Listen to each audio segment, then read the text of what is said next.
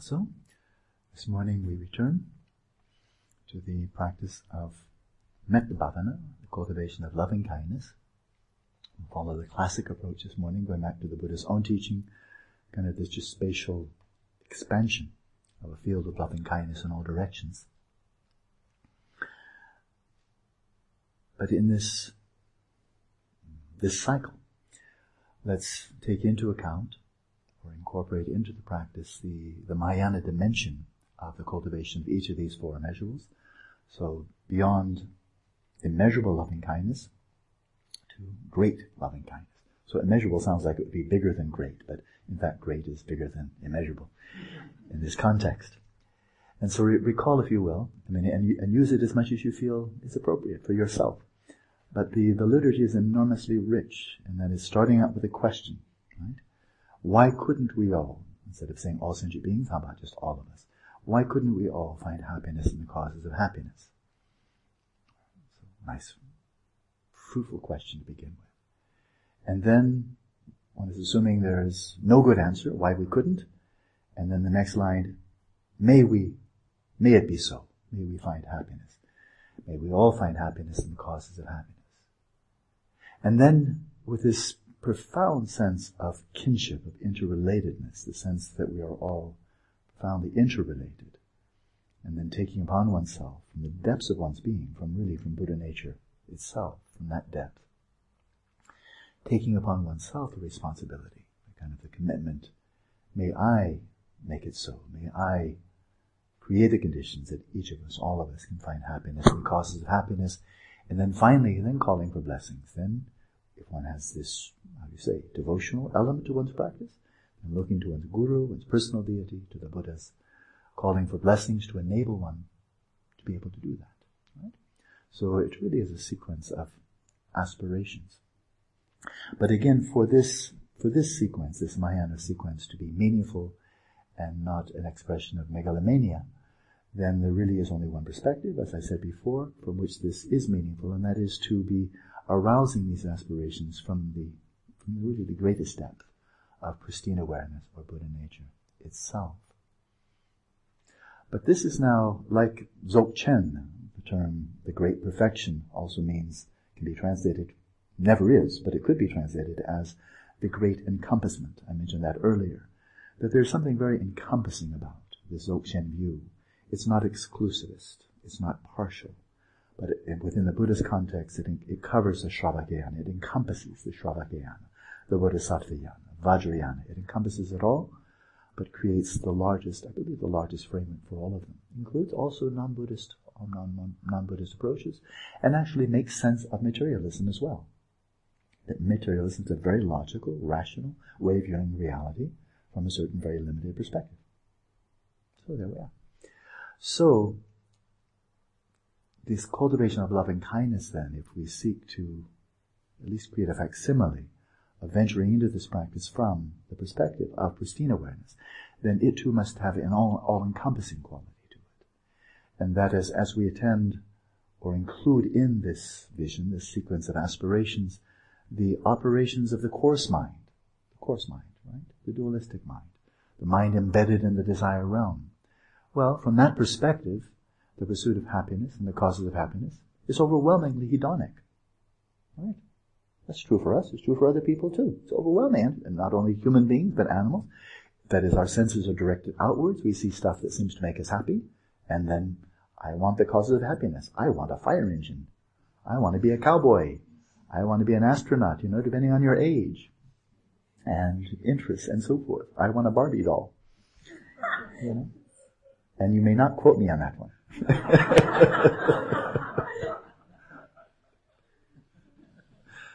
So we see something out there that seems to catalyze a sense of well-being, and of course it's not by any means all trivial. I want to have enough to eat.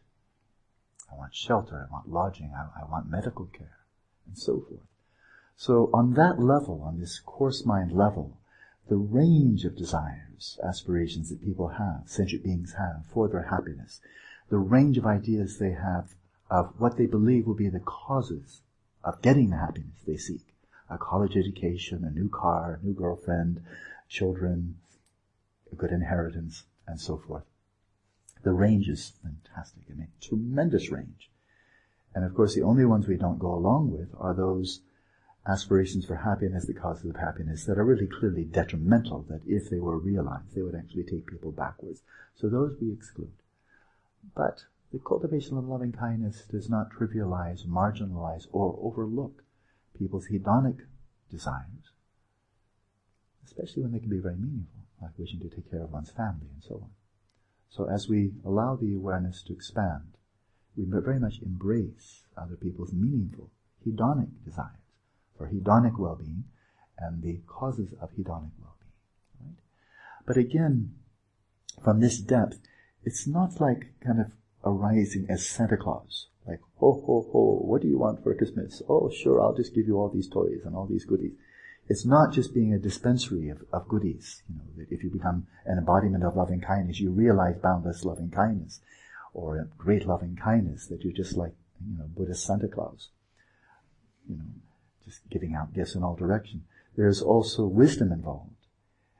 And that is, if people, with the wisdom of recognizing that if people are not able to satisfy their most important hedonic desires, they probably won't look beyond them. Some occasionally do, but for the most part we don't. If we're not able to fulfill that, we won't get around to genuine happiness, because we're still feeling all that unfulfilled desire. Oh, I wish I had children, a wife, I wish I had a house, I wish I had good health, I wish I had enough to eat, I wish I had some decent clothes. And if you're not getting those, and you really, really want them, you've really identified that as being a significant whole dimension of your well-being, and you're not getting it, then that will continue to draw, quite understandably. Right? And so many of the great adepts, Atisha, Buddha Shakyamuni, Shantideva, and many, many others came from backgrounds of extraordinary privilege, wealth, power, fame, and all of that, and then emerged from that, having satisfied that, then recognizing the limitations. And how many people nowadays, having become quite affluent, having, received a bounty of hedonic pleasures, then seeing, now what else might there be? And this is where wisdom really comes in. Because I think two things can happen if there is no wisdom coming in. And that is, one finds all one needs in terms of one's hedonic desires. And then having an imagination deficit disorder, and is not being able to imagine that there might be some other kind of well-being, figures, well, it was good to have enough. It's bound to be better to have twice as much as enough. And I imagine 10 times or 100 times or 1,000 times as much as I really need. It should be better because it was good enough. It was good to have enough. And so just figure more better, more better, more better.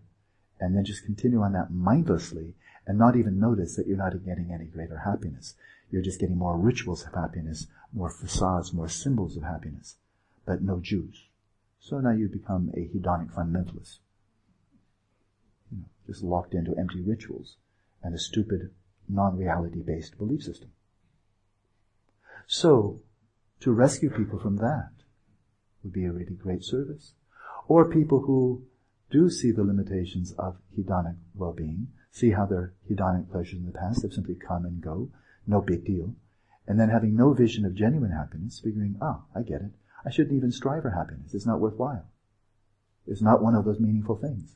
It comes, it goes, it's no big deal. So let's think about something else to desire. And basically give up entirely on the whole agenda of the pursuit of happiness. As so many of the great wise people of the past, including of the present, the Dalai Lama, saying, the pursuit of happiness is the very meaning of life. And he's not the first one to say that. Some people, their experience, at least their remembered experience of happiness, is only hedonic. They see it's not very meaningful, and they're right. But then not envisioning or not remembering their experiences of any other kind of well-being, don't think about aspiring for it. And so then in terms of their life ideals and so forth, they say, well, happiness is not a priority for me. It's not that important. I've tried it. It was okay, but no big deal. And then they try for something else. So to lead others to happiness and the causes of happiness as a true spiritual friend is to help them find enough, to gain enough experience of hedonic pleasures and their causes to see their value and their limitations.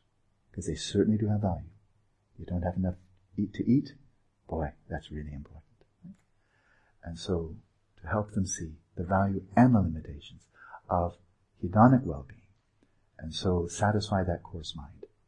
And then to envision, as we send out our aspirations, our light, our breath of loving kindness, wouldn't it be wonderful if we could all, religious, not religious, believe in reincarnation, don't, whatever, if everybody could tap into the very source, the relative source of bliss, of clarity, of serenity, in their own substrate consciousness, really tap into the first real dimension of eudaimonic well-being that stems from within, that's common to all sentient beings. Everybody is carrying around this bank account, this vault of their own substrate consciousness. Everybody's got that. You don't have to be Buddhist, obviously, but so few people are tapping into it consciously. So to guide people, you wanted bliss? Good. Why don't you come to the source of it? You wanted thrills, excitement, a sense of being vibrantly alive? Good. Why don't you find that in your substrate? You want security, serenity, peace? Good. Why don't you find that at home rather than going out on all these fishing expeditions? Why don't you come back to the source, the relative source, substrate consciousness? So, that would be part of loving kindness. And then, of course, the deepest. And that is, you're looking for happiness, you're looking for meaning, you're looking for fulfillment, you're looking for perfection. Why don't you go into the very root of that?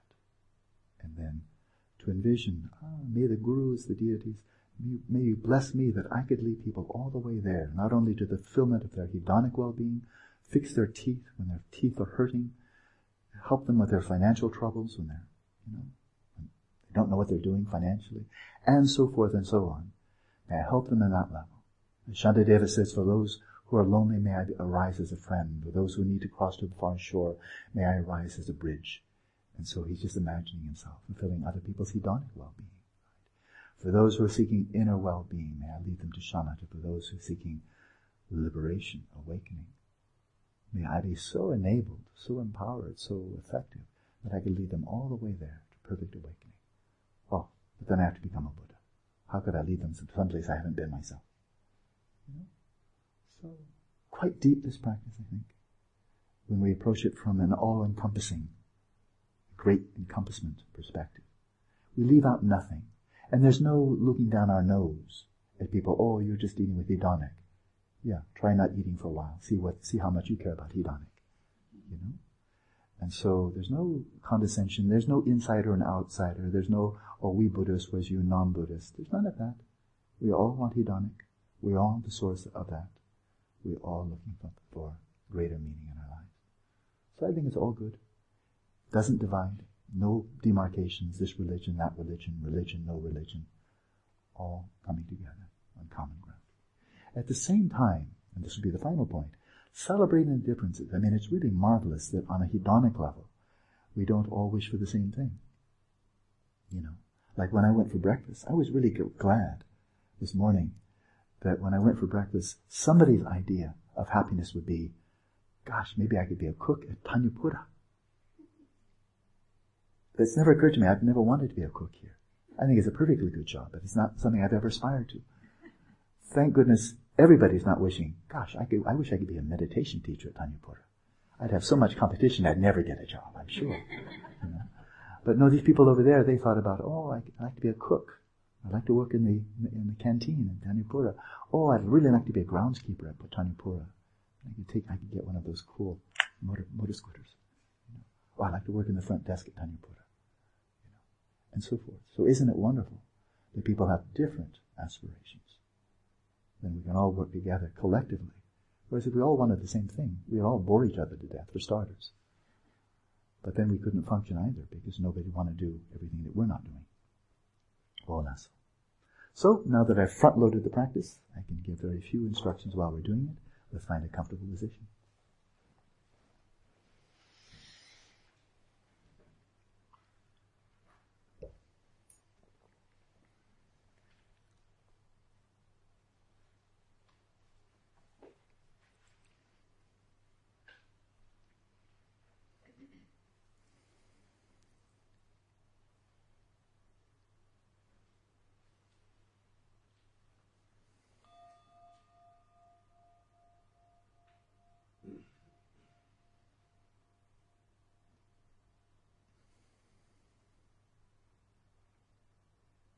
we begin the session as always with an act of loving kindness to soothe, to calm, to balance our body, speech, and mind by settling them in their natural state.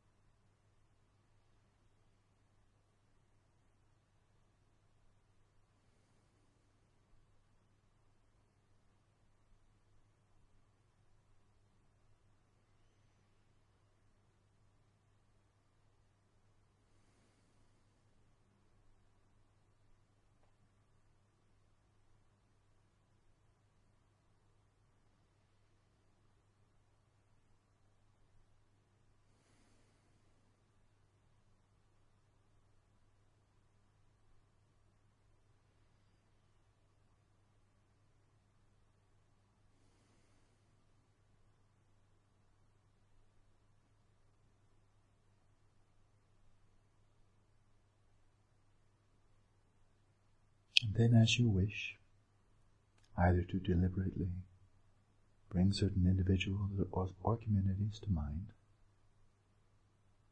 human or non-human, or to simply settle your mind in its natural state. See what appearances come to mind, and when they are appearances of sentient beings, invite them in. Attend not just to the appearances, but to the sentient beings, by way of the appearances.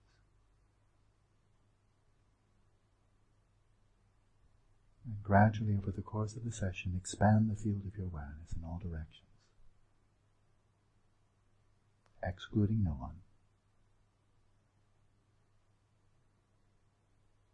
embracing all in a field of loving kindness, suffused with every out-breath, with your breath, and if you wish, from the light at your heart. And let's continue practicing in silence.